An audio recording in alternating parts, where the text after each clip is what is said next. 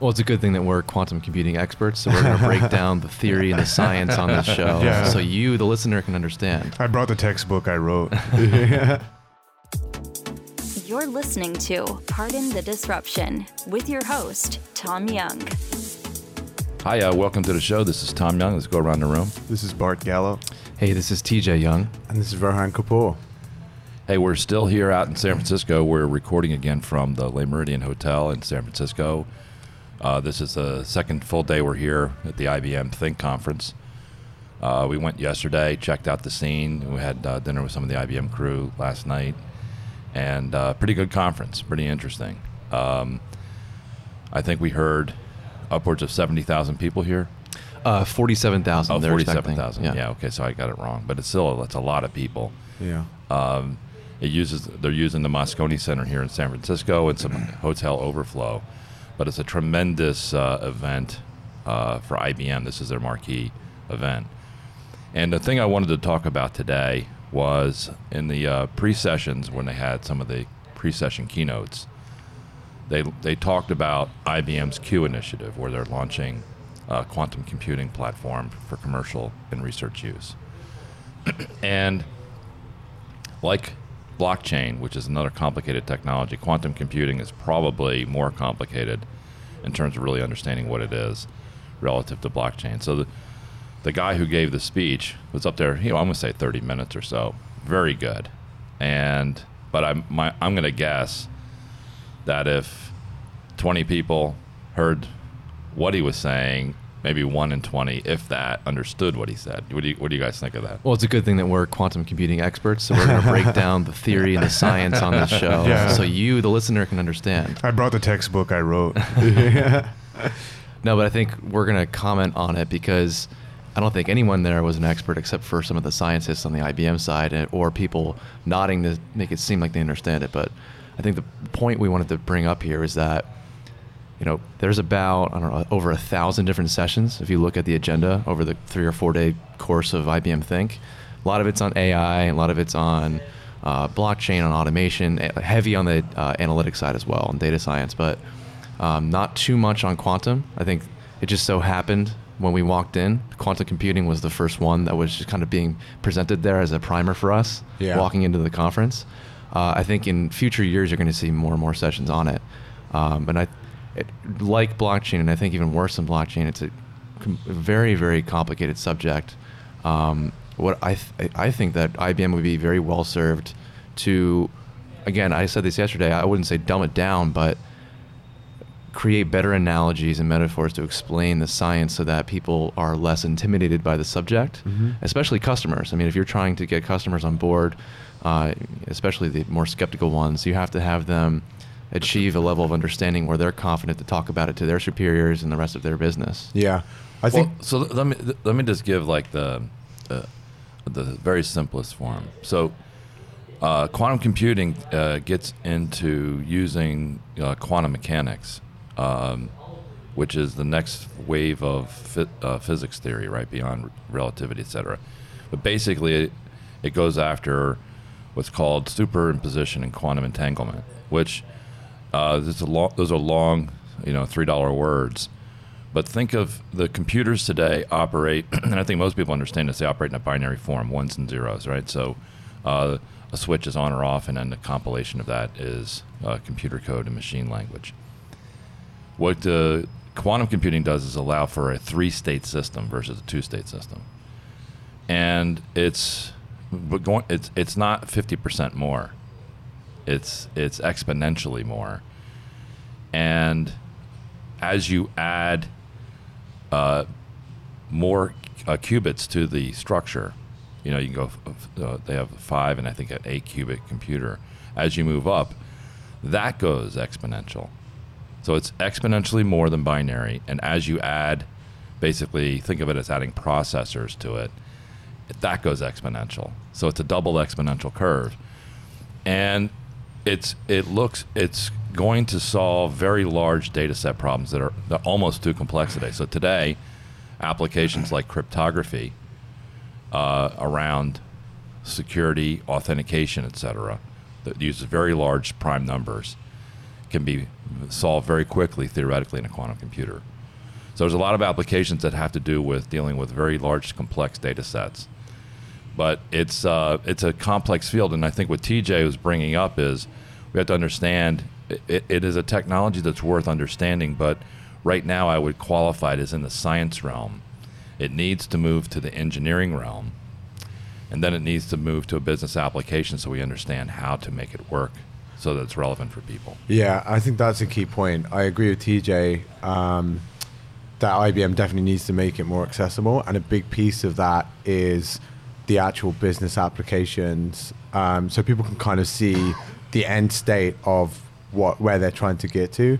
And I don't know whether with quantum computing in the same way as we've seen in blockchain, some of the applications, there's a lot of applications of something like blockchain, but there's also a lot of applications that people don't even know yet, and trying to explain something they don't really know is kind of the big challenge. So I wonder, as this starts to develop, the quantum computing starts to become a little more mainstream, and hopefully with better content that's a little more accessible, whether people start to understand, okay, I'm starting to get the business application now, I can kind of connect the dots behind that as well. Well, I think it's an issue with people. Well, I mean, one of the many issues, but one of the main ones I see is the lack of understanding of what exponential means. And I think when people hear, especially in the tech world here in San Francisco, you hear the word exponential more so as a marketing conference use. title, or yeah, oh, we live in an exponential world. Exponential AI Right. would be an exponential entrepreneur. But this is something that truly is exponential. So you brought up before, it's not just ones and zeros, it's also the superposition where the qubits can be a 1 or a 0. And the act of measuring one of the qubits, it forces it into one of those states. So that state of flux adds another dimension.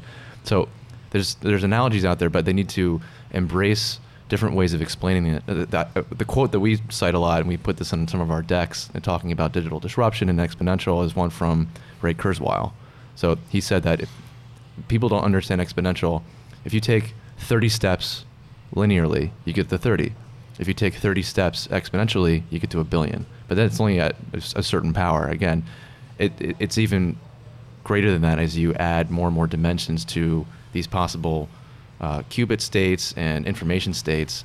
And it's going to be, I mean, you talk about application use, the most general use for this would be use cases that require heavy compute power. And the reason this is going to be competitive is because Moore's law is beginning to slow down, and we can't just make transistors smaller and smaller and smaller. At some point, we're going to hit a dead end in terms of the physical space needed, and the science itself is going to have to change if you want to deliver heavier compute power and become more competitive. Yeah. See, I also wonder, I mean, definitely IBM, from what we saw yesterday, they need to dumb it down or make it more accessible. But I also think there's a really key component, which is like people actually going out and read. There's a lot of resources. TJ sent through a really great video, an animated video that gave a really good explanation, which if you Is that the Kurzgesagt? Kurzgesagt, Yeah, So yeah. we'll throw that up in the show notes. Titled "Quantum Computers Explain Limits of Human Technology" by Kurzgesagt on YouTube. So Right. we'll put that in the show notes. Yeah. And TJ was obviously interested in quantum computing, didn't know much about it before watching that video. Still don't. Still probably doesn't, still knows a fraction of it, right? But enough to be able to at least kind of converse and learn more. So I think there's an aspect where Yeah. we have to kind of bring that on ourselves So as well. I've studied it a decent amount so that I can, do the kind of general explains, but I have no idea what it is. Yeah. But I know more than 90% of the people about it. Yeah. But I still don't understand it in a clear way.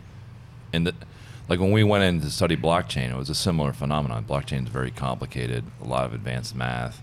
You get into hashing and things like that, and then understanding how proof of work and all that ties into an ecosystem. There'll be a lot of people claiming they really understand it, but when I get into question and answer with them, or a cross-examination, if you will, it breaks down very quickly. So people can drop the jargon around whether it be quantum computing or blockchain, but to really understand it fully, to understand how it applies, is a necessary component to commercialize this from the science and engineering and research labs into the field and understand what that's going to be. And again, we've learned this all the way down to very basic technologies, that if you focus too much on the technology, like I have a hammer, where's a nail, you really miss a lot of opportunities to solve problems. It's so much easier to understand these technologies, put them in your toolkit, and then go out and research and look how to solve a problem, and then use that tool at the appropriate time. I can take a wrench and hammer a nail into a board, but it's not designed to do that. And there's a lot of people out there using wrenches as hammers because they're enamored or fascinated by this new wrench that they have. I think the use case I'm most excited about, and sorry for this phrase full of buzzwords, but for Quantum, for scaling AI. So I know it sounds like invest in our platform. But recombinant innovation. But you look at AI, what are the roadblocks to deploying it, to training these systems, to proving out the technology, to scaling? A lot of it is around training the algorithms, getting test data, and just letting these algorithms, whether it's machine learning, deep learning, call it whatever you want, churn through the data to teach the AI system to get it better. It takes a lot of time. It takes a lot of compute power. It's when you look at the actual effort and the difficulties involved in deploying AI, it's less so on what algorithms are we going to design. It's more so on training the data set, or getting data sets first of all, and then using those data sets to train these systems. It's a lot of time. I think IBM being so aggressive, investing into Watson, trying to scale that platform to be a world-leading AI platform, it just makes sense for their portfolio. So I think that's being in my case, personal bias. I focus on automation and AI. I think that's what they're going to be really pushing this towards, to train those data sets and scale AI faster than what they're doing now. Yeah. So IBM launched this initiative. I think in the talk they said they had about 100,000 researchers using their platform to test out, different applications and analysis on certain data sets. It works really well on large data sets. So I think one of the ones that I want to research a little bit more was the guy used an example of customer segmentation, when a typical data analysis wouldn't reveal a clean segmentation from a mathematical perspective. By increasing the dimensionality of the analysis, they were able to clearly delineate one type of customer from another in very complex systems.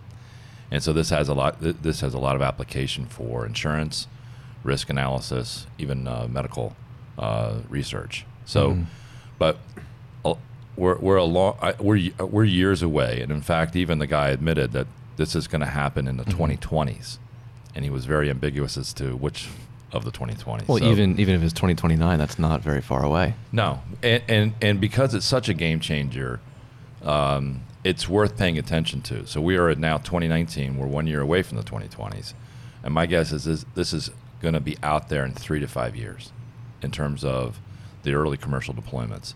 So something to pay attention to. I think it's right that we're going to need to come up with some analogies to help people think through what problem does this solve, and how would it apply and put it into the toolkit. Yeah, and where it sits in that toolkit with all of these other technologies that are breaking through as well. So just like we had our podcast yesterday, we talked about how San Francisco, or the Silicon Valley, this whole broader area, the Bay Area, is at the center of digital disruption. We want to ask people why. In your conversations with people while we're here for this week, if the opportunity for blockchain or quantum computing comes up, we should ask people if they've heard of it and if they can understand, just to get a sense of it. My guess is we're going to find out that people maybe have heard of it, but have no idea what it is. I looked at, and I've been looking at this for some time now. It's not like I just looked at it this week. There's an example called Schrodinger's cat. Yeah. TJ knows of it. That's a superposition metaphor. Yeah. So, TJ, can you explain Schrodinger's cat? So the whole point of the metaphor is to show that it's an element of quantum mechanics where a subatomic element could maintain two different states as long as you don't observe it. Observing it meaning you have to affect its state in some way, because we have to either see it, so that's photons, hear it, that's vibrations in the air. Usually measuring it is shining light on it. And the photon, we're working at that subatomic quantum level. A photon is a huge, huge impact. So to measure something that's sitting in two states, a photon bouncing off of Schrodinger's cat or a qubit that's in the superposition forces that qubit to maintain one state at that very momentous point of time. So the whole point is the act of measuring something, the act of opening the box to check if the cat's alive or dead, makes it alive or dead. And the whole metaphor meaning, as long as the box is closed, Schrodinger's cat could be alive or dead. I don't even know what I just said. Does that make any sense? That's right. I mean, so it's if the tree falls in the forest, would you hear it? It's this notion that observation affects the state. And this is true when you get into quantum mechanics. So this notion of a system having multiple states in flux until it's actually accessed or used, it doesn't declare itself. And again, at this point, again, we're down into the deep end without our without our swim fins, and we're going to drown soon because we don't know what the hell we're talking about. But it is very complicated. So Schrodinger's cat is an old mathematical example of superposition and quantum entanglement. Right. And you get into issues around doing things beyond the speed of light. There's a whole bunch of things that are happening here in quantum mechanics that are pretty radical, and but again, it's worth a cursory read. I would say to people, if they just want to know what this is, watch the Kurzgesagt video. Kurzgesagt does a lot of good videos on different technology subjects. I watched the quantum mechanics one that they talked about, quantum computing. It's very interesting. You'll still come away with a lot more questions than answers. Yeah, I was going to say, I think you're going to have to watch a few videos to get a few different perspectives to kind of plug that gap and figure out what it is. We've got a lot of friends at IBM. They're hosting us here this week, and we're happy to be here with them. They're opening up a quantum research facility open to commercial applications in the public. So we'll try to get, it's going to be in Poughkeepsie, New York, up in Westchester County. Which that is what I think they're doing right. Yeah. So I mean, why keep this a secret? I mean, they're already a leader in the field. They're already invested. And I forgot the name of the company. We can look that up for the company they invested in. But Red Hat, is it? No, for the quantum computing. But instead of just keeping it a secret, they're utilizing crowdsourcing in some way, or just making it publicly available so that they can tap into the potential of the planet to test out use cases and see what works, as opposed to keeping it secret and for the IBM scientists in the back room to work on. So we'll get with Chevy and Maureen and see if we can, when they open up the facility in Poughkeepsie, we'll get up there. That's about an hour and a half drive from our place in New Jersey. We'll head up there and we'll do a tour and get a sense of what's going on there. I think at some level, the opportunity for us as we are operating in the environment is to help bridge the gap between the science and the business application and help people understand what that's going to be. So, any other parting comments on this? Kieran just dropped off some wonderful quantum computing coffee from Pete's or next door. Thank you, Kieran. It was really good. I appreciate that because I needed that during this. I get the morning deep FM voice right now. Anyway, any other parting comments? It's raining here in San Francisco quite a bit. We have a flash flood alert. I thought there was a drought here in California, but I guess that's over. And it's snowing back in New York, so must be good for Napa Valley. Actually, good for the grapes. Actually, we're a little off topic, but I would say too much water is not good for their wine. It's there's some issue about, and we'll hear about this when we get up to Napa. Somebody will tell us what the real thing is. But what I heard is when it's a little drier, the vines reach down deeper, and you get deeper in the soil to reach out, and you get better. Yeah, you want to stress the plant, make it try harder for you. Yeah. I think that's it. You want the vines to be in a superposition. Yeah, exactly. There you go. Right. That's definitely not So we'll do a wine podcast from down there. That'll be really good. Also an expert in that. So soon to be. Anyway, we're going to head over to day 2 of the IBM thing, and we'll probably check in again this week for sure. So any other parting comments? That's it. All right, thanks very much. Yeah. Hey, thanks for listening to the show today, Pardon the Disruption. If you enjoyed our discussion, I'd invite you to head over to our homepage at www.rumjog.com. You can go there and check out our perspectives page and hear more podcast episodes, read some articles. It's some pretty interesting stuff. You You can get access also to our Digital Disruption series. This is a meetup that we do mostly in New York and New Jersey area, where we discuss the impact of these technologies on our society and the way we live and work. We do this alongside of industry experts in various fields like crowdsourcing, automation, and blockchain, the technologies that are disrupting our world today. Anyway, if you like that, you can also follow us on social media at Twitter on the handle @Rumjog. We look forward to hearing more from you. Thank you.